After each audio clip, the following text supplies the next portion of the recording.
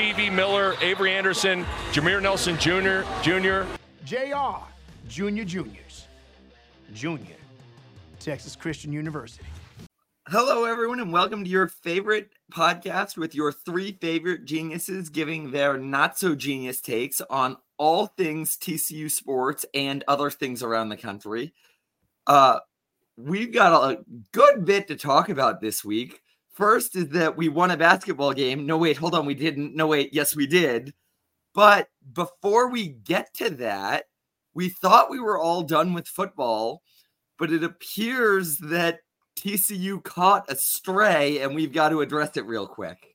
I'll read this off for the audio listeners, and I'll let you guys give your responses. Stephen A. Smith tweeted, "Condolences to Florida State. They were fantastic, but blame no further than TCU. If they hadn't gotten destroyed 65-7 in a national title game last year, things may have been different. But we don't need the potential of another slaughter because FSU doesn't have a quarterback. Could not risk it." Boys, tell me why exactly Stephen A. Smith is objectively a moron. My take here is that, like, kind of similar story to what we saw with TCU, right? Florida State played the entire season, went 13-0, and proved that they were a good team throughout the season. That should be the end of the story here. So I'm not entirely sure why Stephen A. Smith decided it was the right move to just throw TCU under the bus here. I've maintained throughout the past year that it would not have mattered who went to play Georgia in that national title game. They came out and they dominated the game from start to finish as exhibited by the score. And I don't think it would have mattered who they played. They were going to stomp whoever they played. This is a low blow from Stephen A. Smith. Friend of the podcast, Derrico Henrio, has tweeted a lot of times and a lot of things like this that really is the correct response to this is, do people not remember that the Fiesta Bowl happened? Like, if we didn't deserve to be there, then what was Michigan? Yeah, I feel really bad for Florida State just because they beat a top 15 team. They beat a top 15 team with their third string quarterback.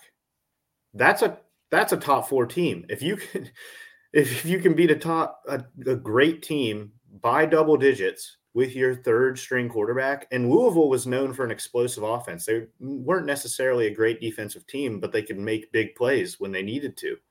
Florida State held them to 6 points. That's a top 4 team, in my opinion. You can complain about the fact that Florida State doesn't have Jordan Travis all you want. And the reality of the matter is Florida State without Jordan Travis is a different team. And I get that. But Florida State's defense showed that they are still a national talent. And the other thing is that, okay, yes, Jordan Travis got injured, but what was Florida State supposed to do? I mean, like, if you're any team in the ACC, obviously next year it's getting shaken up.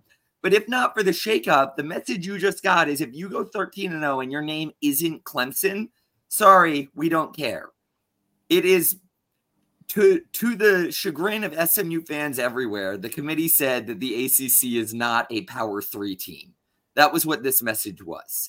They don't matter, and it doesn't matter what you do. There's nothing you could have done to get in. Yeah, and I thought it was hilarious that the committee basically said, oh, yeah, well, we asked people who they would rather play. And they put Bama ahead of Florida State, but they still put Georgia behind Florida State. If you want to use that reasoning, don't just use it for the top 4. Use it for the entire top 25. Well, because in reality, if that's really the reasoning, the Bama pulled it over against Georgia, but that game was effectively a coin flip. If you ask me who would I rather play, Georgia or Bama, throw a dart at the wall, pick one. They're both really good teams. And there's no scenario that Georgia is multiple spots lower of who would you rather play than Bama. Like, it's just that was just them saying anything.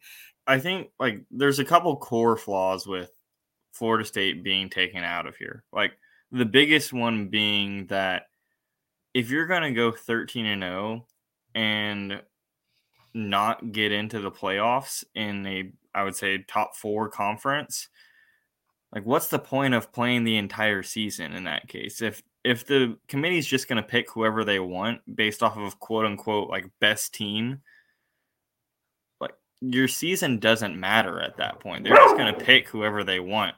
And so that's one key issue I have here. The other one is that, like, putting Bama in secures an SEC team in the playoffs.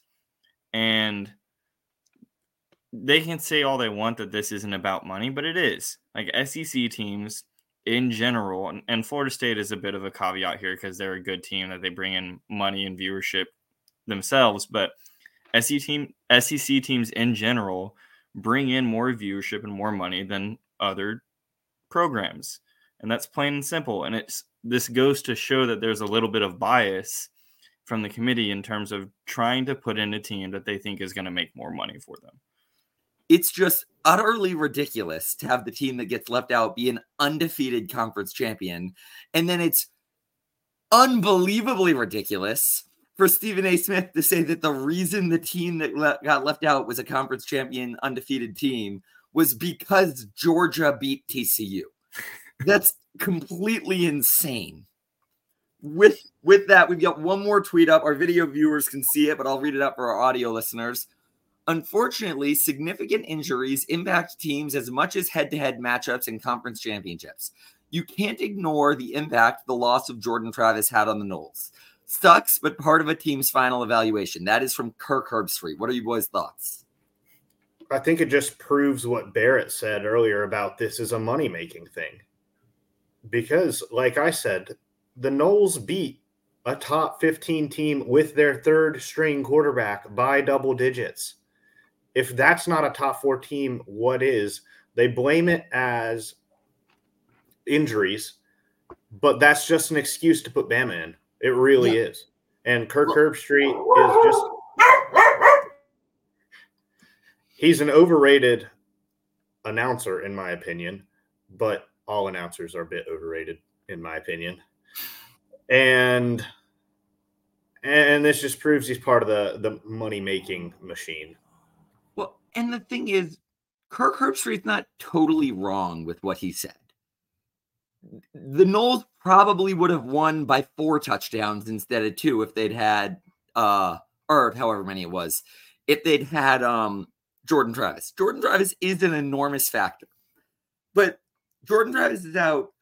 I said this a second ago, and I'll say it again. What was Florida State supposed to do other than the 2 weeks without Jordan Travis? They've beaten their main rival in the swamp by multiple possessions, more than Bama beat Auburn, by the way, more than any of the big name teams beat their main rivals in their rivalry weeks. Florida State beat Florida by more than that in the swamp. And then Florida State had a decisive win over Louisville in the conference championship. Like, I do agree Jordan Travis being gone matters. And there's an argument to be made that they're not as great without – well, they're definitely not as great, but they're not necessarily great at all without him. But you look at their 2 games without him, what on earth are you pointing to show that they don't deserve it any less than any other team out there who has their starter still in? Let's move on then into basketball because we are done with football. Jacob and I did a quick round ball review earlier this week. Barrett, you have any last thoughts on the TCU Houston Christian game that you didn't get to share there? Anyone who wants to hear Jacob's in mind can gladly go listen. It is available wherever you're getting this podcast right now. Yeah, the biggest thing that I would say is just this is what this TCU play style should look like. Like, that was probably the cleanest version of TCU's aggressive defense, creating easy baskets on turnovers. The biggest piece of this game that I thought was what separated it is the turnovers. And not only the fact that we forced 24 turnovers, which is a lot, but the fact that 17 of them were live ball turnovers, which means that we're able to run in transition and get an easy bucket before the team has a chance to set up their defense. And that was the big breakdown here. And and the big reason why we absolutely dominated that game. That's fair. If you'd like any more takes on that game, again, there is a Round Ball Review midweek episode available. With that, we are going to move on to the wild Georgetown game. But before we get to the wild finale, boys, what are your thoughts just on the Georgetown game in general? It wasn't a good game overall from TCU's standpoint. And it wasn't a good game, and we still scored 84 points. I mean, that's impressive. The points total that Georgetown scored, 83, not good. But I think this team is much more offensively inclined than TCU teams and Jamie Dixon teams in the past. Yeah, this was a game of runs, in all honesty, and that holds true for a lot of basketball, but I think more in particular in this game, Georgetown got out to a really early lead, and then TCU stormed back in the second half of the first half, and then the beginning of the second half, and then Georgetown did the exact same thing. They flipped the switch, stormed back from a really pretty big lead for TCU. Probably should have won the game, except for some ridiculous ending. Except for the best referees I've ever seen in a sporting event. I don't know about that one, but this was definitely a wild game. Yeah, it was insane. I was really worried this game because I, as you all know, I'm a Dolphins fan, and I've gotten a lot of comments this season about how we can't beat a team with a winning record. And I was really, really worried. I was about to get the same thing for TCU basketball, that like it's been a fun start to the season because we played nobody and have had nothing to play. But now that we're getting to the real part of our schedule where we're playing real opponents, I was worried we were going to lose that game as soon as we got to the real parts of the team. But to be fair, there's something to be said about making yourself win even in an ugly game. Like, props to the boys for that. Props to the boys for having the sheer force of will to make a shot even when you're standing out of bounds. It's something that only our boys can do. Yeah, no, he was not out of bounds. He was ruled in bounds. Yeah, that's true. Therefore, he was in bounds. Just to hit on that, I have to say, I think every person listening to this and every person not listening to this that watched that game had the same like explosion in their head for those few minutes of we win, no, we don't win, no, we do win, no, we don't win, yes, we do win. That was terrifying. I know Barrett was at the TCU volleyball game at the time, so was on a lag and was getting Jacob and I's comments live fed, and literally was just like, I have no idea what's happening based on you guys' texts. But at the end of the day, Jacob's exactly right. He was not ruled out of bounds. Therefore, he was in bounds. And on that topic, that's a tough spot for these refs to be put in. They obviously, at the end of the game, know that they missed a call, and it directly affected the end of the game. However, I think they did a good job of handling the situation as a whole. I would say the foul leading up to the 2 free throws to end the game was a pretty weak foul as is. And so that's a tough spot for the ref to be in. In that position, you're not really looking for the guy to be stepping out of bounds. Like that's a bang bang play. It's pretty easy to miss. You're looking for fouls from the defensive players. And so I want to give props to the refs for like sticking to the rule book, and that I know it's kind of a crappy way to win a game on some level, but it is what it is. I know that sounds kind of weird coming from a TCU fan. Like, yeah, I'm giving props to the refs because they won us the game, but I would have said the same thing if it had been the other way around, honestly. Well, and you know what? The truth of the matter is bad calls happen. Bad calls happen. We had a lot of games this season in football where I complained about a bad call happening, and the next thing I said was, even if that bad call lost us the game, it's our fault for not having made it more of a check, like for having been more of a head where that call even had the position to lose us the game. That the bad calls were going to win us or lose us the game because, like you said, the foul leading up to that gave Georgetown the lead was also a bad call. There were bad calls both ways. You got to run with something. It caught our favor this way, and after the haunting memories of the things I've thought of that the refs have done to us over the years, I feel absolutely no guilt walking away with a bad call because it also wasn't a bad call. It was a missed thing, but after the fact, they made the right decision in the position they were in. So I feel no guilt. I'm glad it happened the way it did. I'm more than comfortable to walk away with a win this way. Yeah, absolutely. It's just nice to win one. You know, just nice to win one when it comes to the refs. Other than that bad call, I was mad at the game because Georgetown just wouldn't miss. And it pissed me off. They were 12 from 25 from three. So, like, yes, they missed shots. But the shots they were making, they weren't all wide open. They had a couple wide open threes. But many of them were, our guys got a hand in his face. There was a fadeaway three-pointer. Ish Massoud had the freaking game of his life and faked a handoff, spun around, shot a off-balance three way behind the three-point line and sunk it. Like, Georgetown was not missing shots this game. And they also banked a three from, like, way behind the three-point line. So, yeah, we overcame some things this game to win. Well, and the other thing is with them not missing threes, we've brought up a couple games already. We're only, 6 games into the season, and we've already had a number of games where we've had to complain that they won't miss threes. And I haven't been able to watch all our games. I've been watching more diligently in the past week or so. But when we've complained about the fact that they haven't been able to, that the other team hasn't missed, I've had this little haunting fear in the back of my mind of, well, is that our fault that the teams keep not, like, everyone we play is hitting them? But I watched that game and it's exactly what you said. The shots they were making, I don't know what I could have asked our boys to have done that much about. Like, sure, there's always ways to improve, but they did their jobs. And despite that, Georgetown was just nailing them. Yeah. And to give Georgetown credit, like, Georgetown is not necessarily a great team. They have a really good coach and they have a couple of really good players. Epps is a phenomenal point guard, in my opinion, and he showed it in this game. He had over 20 points.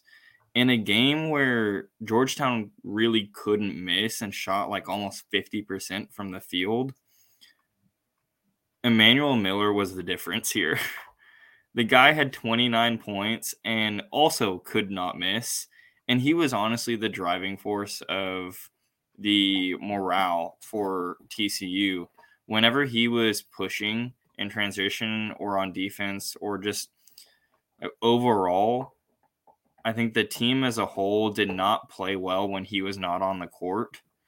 And when he was, we went on runs and we ended up winning the game because of an incredible shot from him. There was an energy difference for sure when he wasn't on the court. And when he was, I mean, you just look at his stats. He had 5 rebounds. 4 of them were offensive rebounds. That's not normal. He had a lot of layups. He went 3 from 4 for deep. He's the only person on our team who had a positive shooting percentage from the 3-point line, which is something we might get to a bit later. But he showed this game why he is a first-team All Big 12 preseason selection. He really did. And really, he has the past 2 games. But we'll definitely get to that later. And the other thing is, it was taking out the ref controversy of it all. Him putting the team on his back and winning the game at the end was super impressive. And if he'd been an inch closer, if he'd been whatever, taking all that out, it is not a given that he makes that shot. The fact that he pulled that off and won the game when it mattered was huge to have someone you can rely on. Because we were talking, I think, in our round ball review about needing probably Micah Peavy to be the guy you can hand it to make his own lane there. Well, Emmanuel Miller stood up and made that game ours. And that's important. And there are going to be a lot of games that come down to the wire, and him being the kind of guy that finishes a game is super impressive. Yeah, I am. Emmanuel Miller and Jacoby Coles have really been our only productive forwards this entire season. Cork, Mustafa to some extent has been good, but he hasn't necessarily gotten the minutes, I think. Yuta has been basically a non-factor every single game. And whenever we get into this Clemson game coming up or into Big 12 play, we are going to need our forwards and our bigs to start producing. And if those are the only two guys producing from a forward standpoint, and really Coles is a 3, he's not a 4. Same thing for Emmanuel Miller. They're both 3-4 kind of hybrid guys. We need our bigs to start producing on offense or just on the boards as a whole for us to actually be a productive team. I will say I've loved the fact that TCU has been able to have basically a rotation of leading scorers throughout this season. I think it shows a lot of balance on the offensive side of the court when we can have Jacoby Coles, Emmanuel Miller, Jameer Nelson Jr., Micah Peavy, all of those guys being top scorers. We don't necessarily have one person that teams can key in on. And yeah, you might say that Emmanuel Miller is that guy. But to that point, he's had a couple of big games, but there have also been games where he's really not been that much of a factor, and other guys have stepped up to the plate. Emmanuel Miller was that guy this game, but we are a team by committee, and any number of guys can step in if one guy is not there. Yeah, I really do think, I said it earlier, I think this team is much more offensively minded than our past teams. And you see that in the rotation of scores. Everybody wants to get theirs. That being said, I would really like for them to start focusing on defense a little bit more. You can look at the steals numbers and be oh, they are focusing on defense. I think that's a result of playing an uber aggressive defense. They're getting steals, but the defense as a team has taken steps back. I think they're more concerned with getting steals and starting fast breaks so they can get out and run. And that leads to over pursuing on passes, which leads to being way out of rotation and an open shot for the other team. And against good 3-point shooting teams like Georgetown, they were making the threes where we had hands in their faces. They were definitely making threes where they were wide open. It can really backfire against us. Yeah, and I think to your point, Jacob, on the defensive factors, TCU is playing a much more aggressive style of defense than they have in the past. We're going for turnovers. We're going for live ball steals. A lot of that is Jameer Nelson Jr. and Avery Anderson Jr. just being really aggressive and hounding ball handlers. But I think as a whole, the team has been more aggressive, and that directly translates to, you'll force more turnovers, but you'll also give up some easier close range baskets. And part of what that translates to is slow rotations, to your point. If a team is able to move the ball around quickly, we tend to get ourselves in a position where we're kind of in a scramble a lot of the times. And the thing that I've noticed that's, I think, a little different this year is Uday has been lost in a lot of those scramble scenarios where he's just kind of sitting, watching the ball go around, and he's not rotating to his spot, and he's not playing defense early. And I think that that lack of positioning, when people charge into the paint and drive into the paint, he's late on rotations, and it ends up translating to either an easy layup or an easy kick out, and then the whole cycle starts again where we go into a scramble. Yeah, and really all of the bigs. It's not just Uday. It's all of them. we need to see more. We say every episode at this point how college basketball is a big man's game. And our bigs at this rate are going to lose us some games this year. I mean, Uday been extremely unproductive.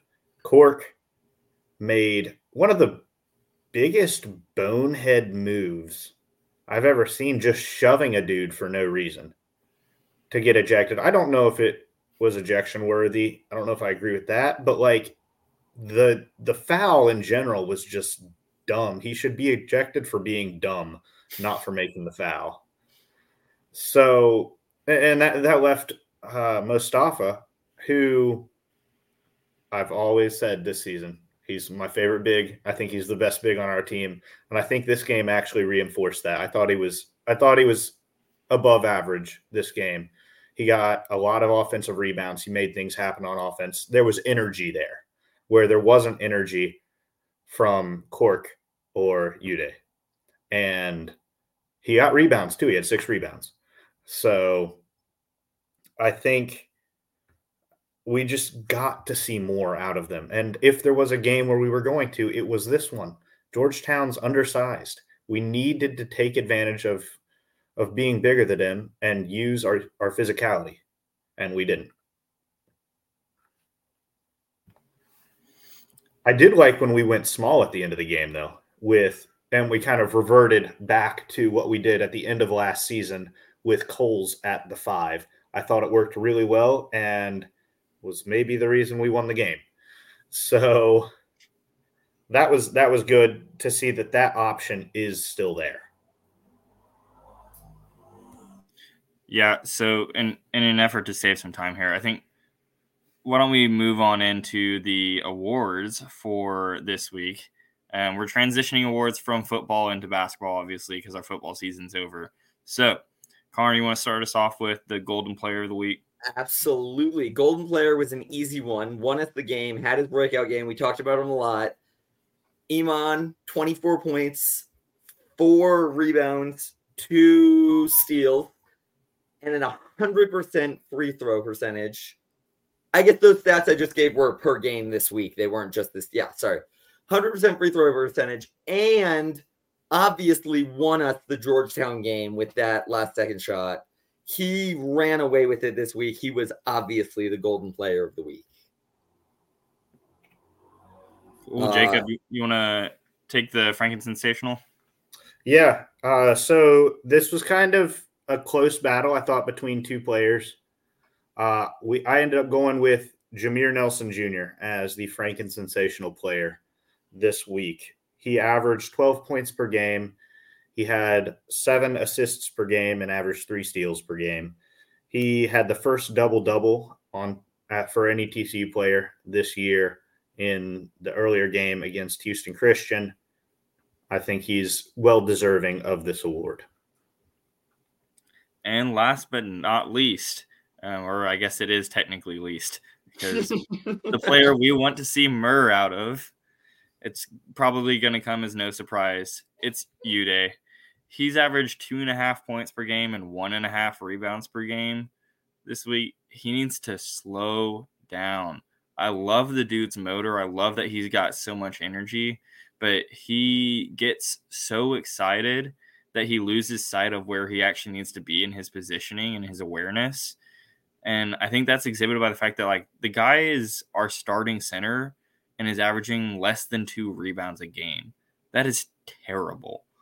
And so I know Jacob's talked about how, like, potentially it's a strategy thing of boxing people out and letting our guards go get the rebound. I think that there's some, like, merit to that, having watched the last game. But overall, like, even if you're doing that, you still need to be getting more than 2 rebounds if you're a center. So we want to see Murr out of Ernest Uday. So with that, we will go into our picks for the week. Last week was our last round of picks for football. I forgot to calculate the scores, so I have no idea where anyone stands. But the winner of the mystery game, and it was our first mystery basketball game, was Team 1, who was keeping in the football theme. I was celebrating their first bowl appearance. James Madison beat Keystone 130-59. Holy crap. Rough game for Keystone.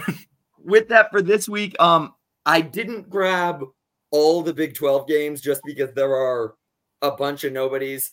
I have like 6 or 7 gimme games that should go quick from the Big 12. I have for our 3-point round, I've got 3 Big 12 games against somebody that should be better games. And then, of course, or I guess not our 3-point round, where I would normally grab other games around the country. And then for our 3-point round, it's as usual. And our mystery round, it's as usual. It's just all basketball now. So real quick, Clemson, TCU. Jacob. I'm going to go with Clemson. Barrett. We'll get into this a little bit later, but I think Clemson's a really, really good team this year. That being said, I think TCU somehow pulls this one out, even though I don't think we're the better team right now. I think Barrett is exactly right. Go Frogs. Providence at Oklahoma. This one should be quick and easy, unless I'm wrong about Providence. Barrett. Yeah, Oklahoma. Providence doesn't have their coach since he's over at Georgetown now. Kansas City at Kansas. Jacob. Kansas. Barrett. KU. I'm going to stick with Kansas as well. Seton Hall at Baylor. Baylor. I think Seton Hall's an underrated, like, mid-major team. I still think Baylor wins this, but I think Seton Hall puts up a fight in the first half. This is going to cost me more points than it did in football season. I am not picking Baylor. Seton Hall. All right. Oklahoma State at South Illinois. South Illinois. Barrett. Gosh, I'm going to pick OSU here against my better judgment. They have not looked good this year.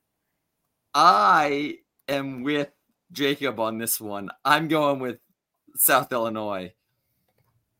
All right. I'm going to move on to some more, I guess, more interesting games. They're still including Big 12, but more interesting. Texas at Marquette. Ooh, this will be a good game, but Marquette's going to take it. Barrett. Tyler Kolek is the truth. I love that dude. It'll be an interesting guard battle between Kolek and Tyrese Hunter. And same thing with Cam Smith, I think is his last name, and Max Asmus. There's going to be a lot of points put up in this game. I think Marquette comes out on top. I also have Marquette, but I also agree that it's going to be a very good game. Iowa at Iowa State. Jacob. Iowa State takes this one. Barrett.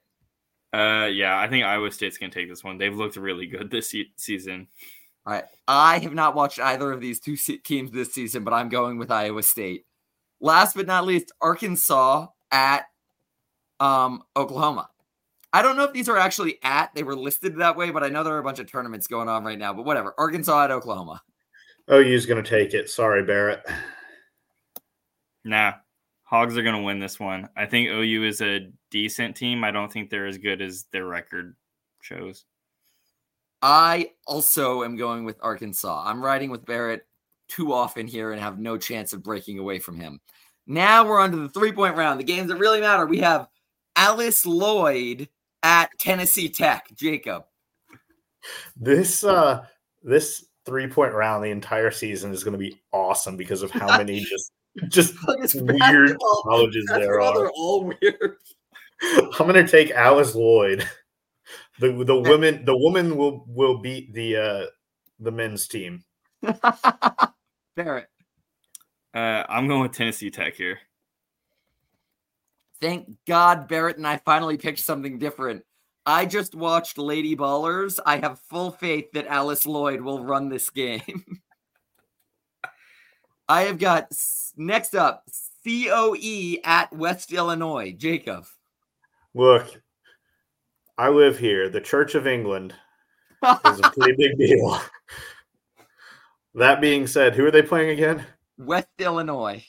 West Illinois is going to take it. All right, Barrett. Church of England is going to correct their errors and they are going to take this one against a not so great directional team.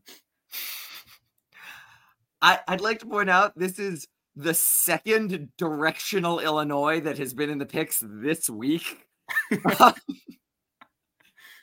I ran with the other directional Illinois, so I'm going to trust this directional Illinois, and I'm going with West Illinois.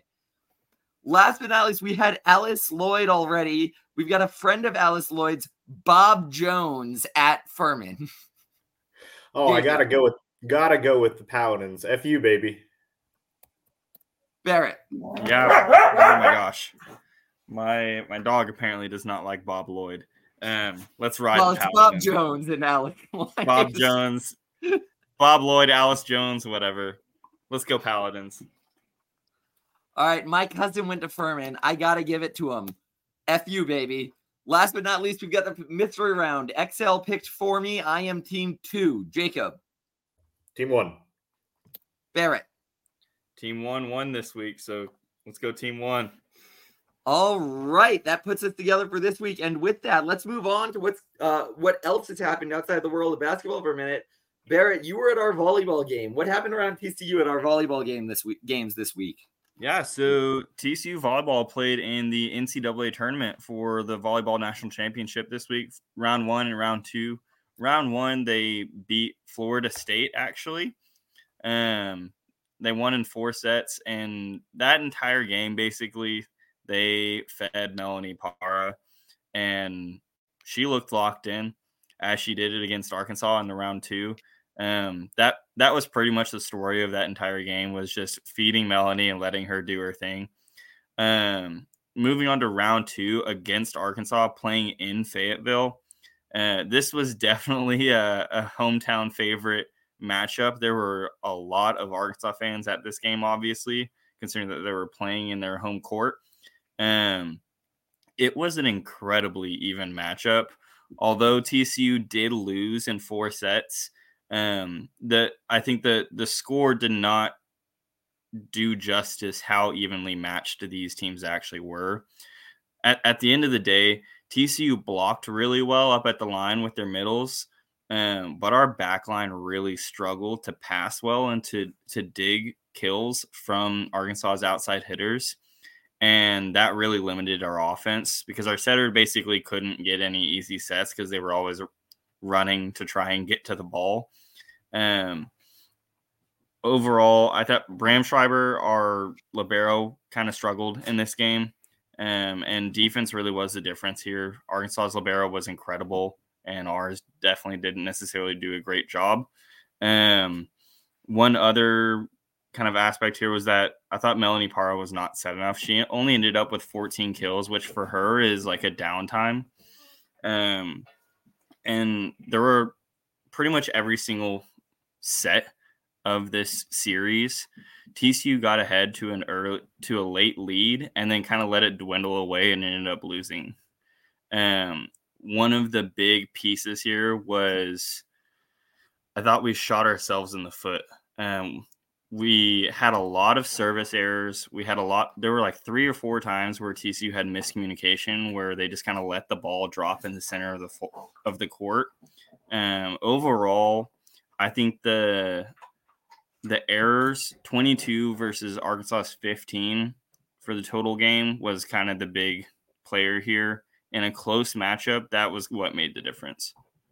Okay. Barrett knows that. I know he has his wife to cheat off of, but he knows a surprising amount about volleyball. I was really impressed by that breakdown. With that, getting back to our main topic, we've got a basketball game coming up this week. What should we expect from the Frogs playing against? I know Georgetown we considered our first real opponent, but Clemson is a very real opponent. What should we expect against Clemson this week? Clemson 6-0, coming off of a big win at Alabama in the ACC, SEC, whatever they call it. This is a really good team. They're ranked, I think, number 31 in the KenPom right now. And I don't pay attention to AP poll. AP poll doesn't matter to me. KenPom is what matters. I think we have the ability to win this game. We have the veterans on our team and the talent to win this game. I think it depends on whether the team defense shows up or not. We're going to need to play some help defense. The rotations are going to have to be on point. We're playing in Toronto. So Emmanuel Miller, it's a hometown game for him. So that's about what I got. Barrett, I know there's a favorite player of yours for Clemson, though. Yeah. So PJ Hall is definitely their best player this year. He's a 6'11 center. The dude is a do-it-all big. He's averaging over 21 points per game on almost 55% shooting, 41% from three. He's also averaging over 7 rebounds per game and over a block per game. The guy is really, really good, and Clemson's offense is kind of predicated around him. They've got some shooters on the outside. The team moves the ball really well, and they run kind of an inside-out offense where they're looking to get both their bigs in PJ Hall and Ian Shiflin touches on the inside, and then either the defense collapses and they kick it out to a shooter on the outside, or they don't and let the big guy work. So they move the ball extremely well. Joe Girard transferred from Syracuse. He's a savvy point guard. He's an elite shooter. He's someone to keep an eye on. Chase Hunter as well, same thing. Both those guys are very good with the ball in their hands and very good at spot-up threes. And so this is a well-built team in terms of offensive flow, and they can easily beat us. Uday is going to have his work cut out for him. He needs to stay out of foul trouble if we're going to have any chance here. Somebody else that we really need to key in on is Chase Hunter. He's a 6'4", 6'5" guard. He's their leading ball handler from what it looks like, at least, averaging just over 13 points per game on 47.5% shooting, but he's also a 45.8% three-point shooter. His three-point shooting is almost as accurate as his normal shooting. That's incredibly impressive. He has 21 assists, which is the second most on the team, and 11 turnovers, which is the most on the team. It doesn't look like he's a defensive mastermind in the sense of getting a lot of turnovers or forcing turnovers. He only has like 2 or 3 steals on the season, but that doesn't mean he's a bad defender. He could be good at help defense, forcing players into bad shots, etc. But the Chase Hunter is the guy. He's a senior. He's experienced.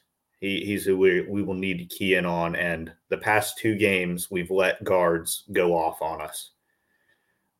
We need to not do that in this game. They already have enough in PJ Hall. Yeah, and this is a matchup where I think last night the commentators showed a stat where like TCU is one of the 5th oldest teams in the country in terms of average age. Clemson is right up there with us, if I had to guess. They've got an experienced roster with a lot of talent kind of across the board.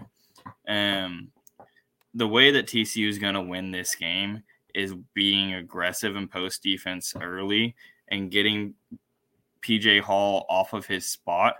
At one of the keys of like basketball post defense is do your work early so that you don't have to defend late. If we are not able to get him off his spot, they're going to collapse our defense. He's good enough of a passer to be able to find open shooters. We really, really need to deny him the ball on the post so that so we can stagnate their offense. On the flip side of that, I think on the offensive piece, we need to utilize our guards' athleticism and size in this game. We need to run in transition like we normally do so well, and we need to get to the rim and get to the line. We need to get their bigs in foul trouble early so that we can take them out of the scenario. And the one flaw with what I heard there a lot was you use the word early a lot for things we need to do early. And if I've been watching TCU basketball this year, early is when we're bad. So I'm a little frightened at how many of your keys to the game there required us doing things right off the bat. Yeah, this is a tough matchup. Honestly, this is going to be our first like real hard matchup. I would say. Completely agree. I think there's a good chance if we win this game, knock on wood, of course, but we could win out in the non-conference play. So we need to really come in and start fast and then not do what we did in the second half after we started fast. This past game, we need to continue moving fast. Well, the good news is because Clemson's an ACC team, even if they beat us and then go undefeated the rest of the season, they won't make March Madness.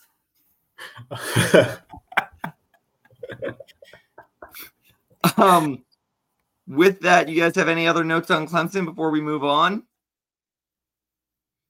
All right. There have been some comments about the strength of schedule for TCU. So we want to take a minute here and have our little strength of schedule talk.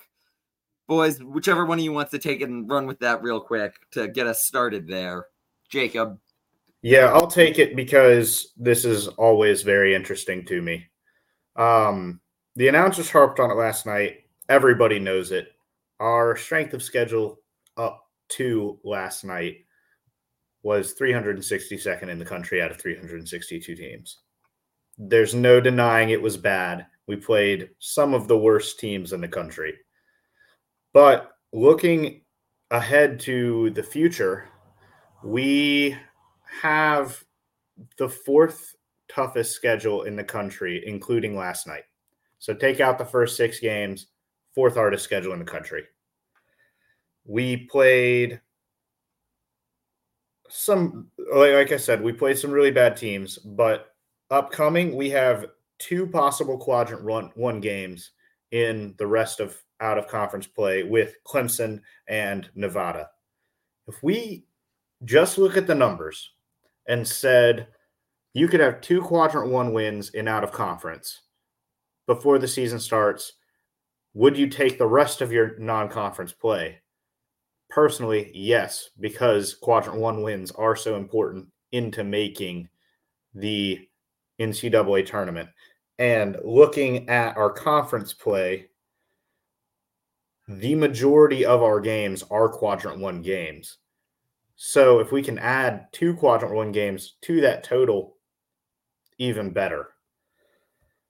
I have no problems really with the way our schedule is set up. I would have liked to have a couple more testier games before Georgetown against some not so good teams, maybe some teams in the low 200s of the KenPom instead of the high 200s. But ultimately, we're getting what we need to get numbers wise. So I don't think we need to be complaining like we do. Yeah, I would say that like most teams in the country outside of really the top 10, I would say, schedule like cupcake games for the first 4 or 5 games leading up to the season. Obviously you'll see some big matchups like Kansas playing Kentucky or whatever. But I think pretty much across the board, a lot of the like kind of upper echelon, like mid-tier teams tend to play like really bad teams to start out, and then they'll go to a tournament where they'll end up playing some other like kind of top tier out of conference teams.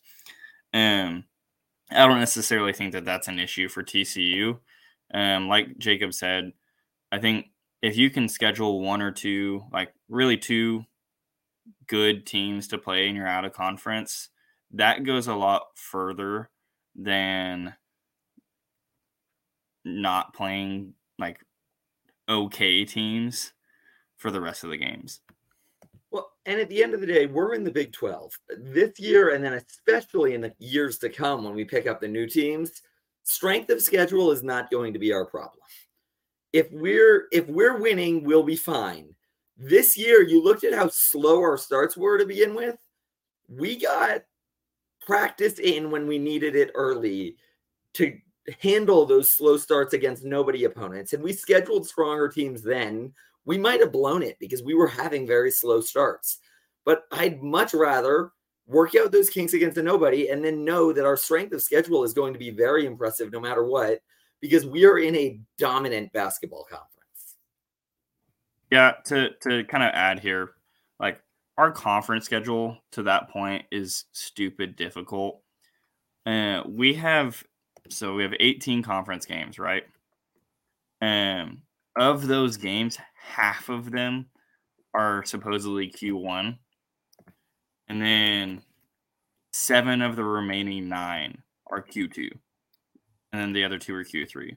So I think it's probably okay for TCU to have an easier non-conference schedule when your conference schedule has so many difficult games. Yeah, and even of the Q2 and Q3, there are a bunch of them that are kind of right on the line of becoming a level above. The only ones that aren't are West Virginia and UCF at home. Like, I don't think that they're really going to go anywhere. But you never know. So, and the quadrant rankings change week by week. So 1 week it could be a Q2 win. The next week it could be Q1 if they're right on the line.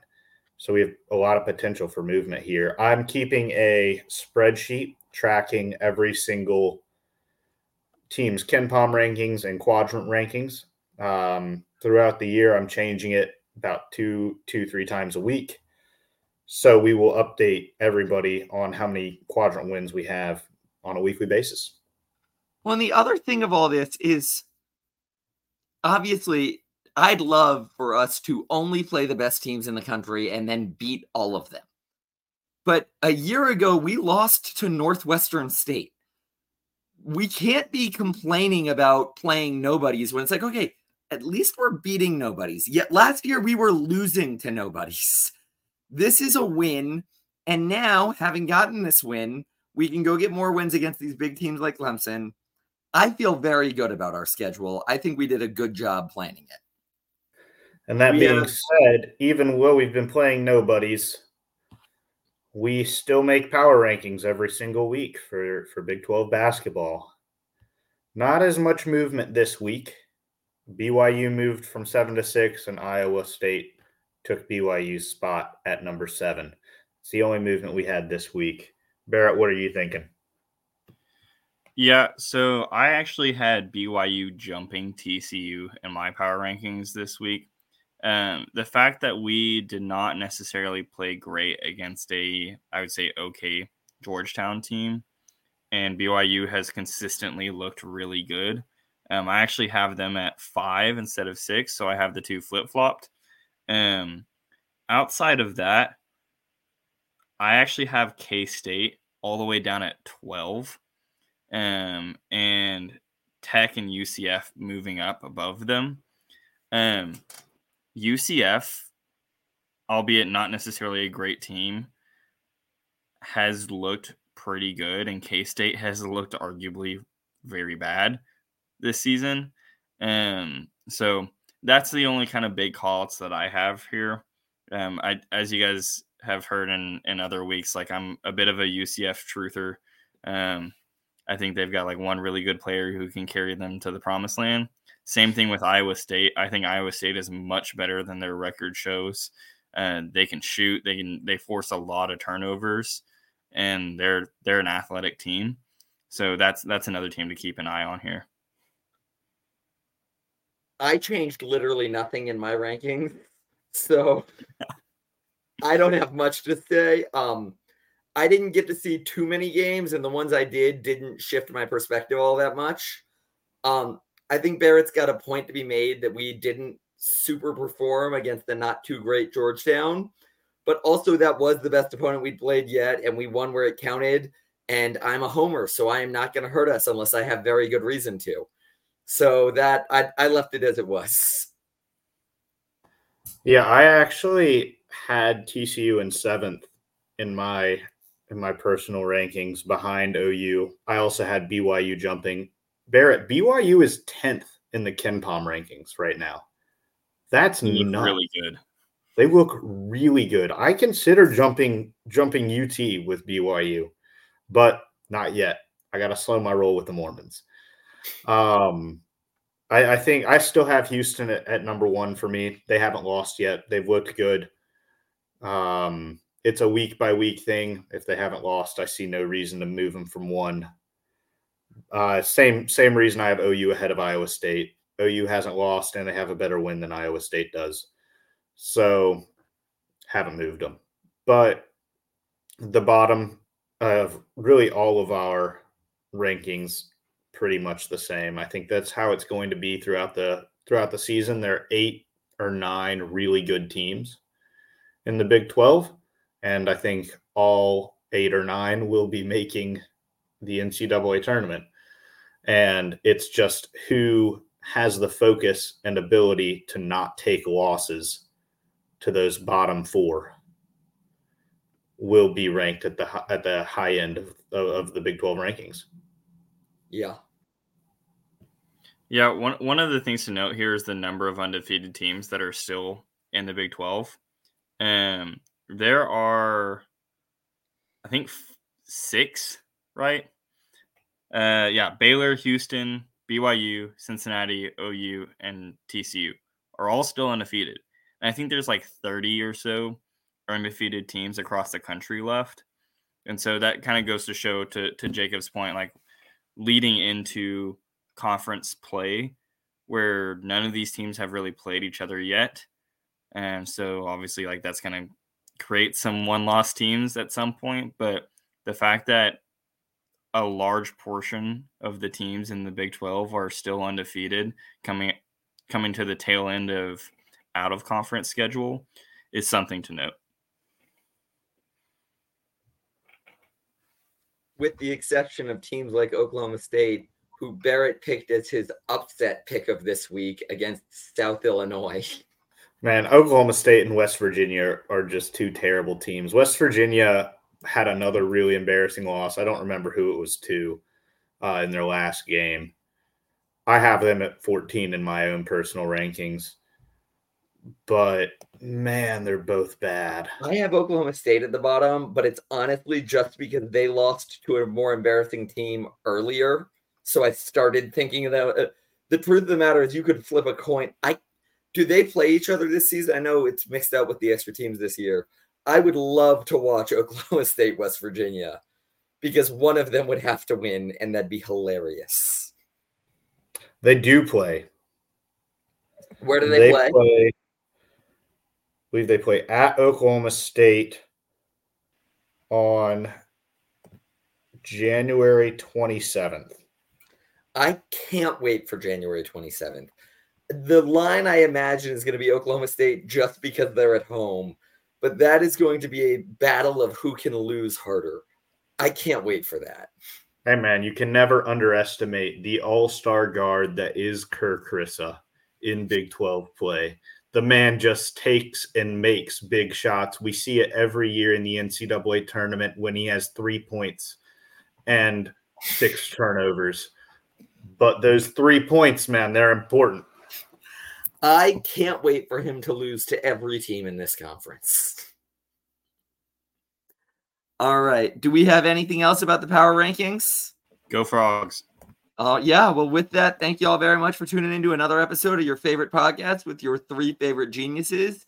Make sure to follow us on Twitter at TCU's 3 Wise Men. Keep an eye out for a possible midweek round ball review for our midweek games, although never mind, not this week. We don't have a midweek game. That's right. We don't have a midweek game. Do not keep an eye out for that. But in general, keep eyes out for that in future weeks. With that being said, thanks so much. Tune in next week and go Frogs.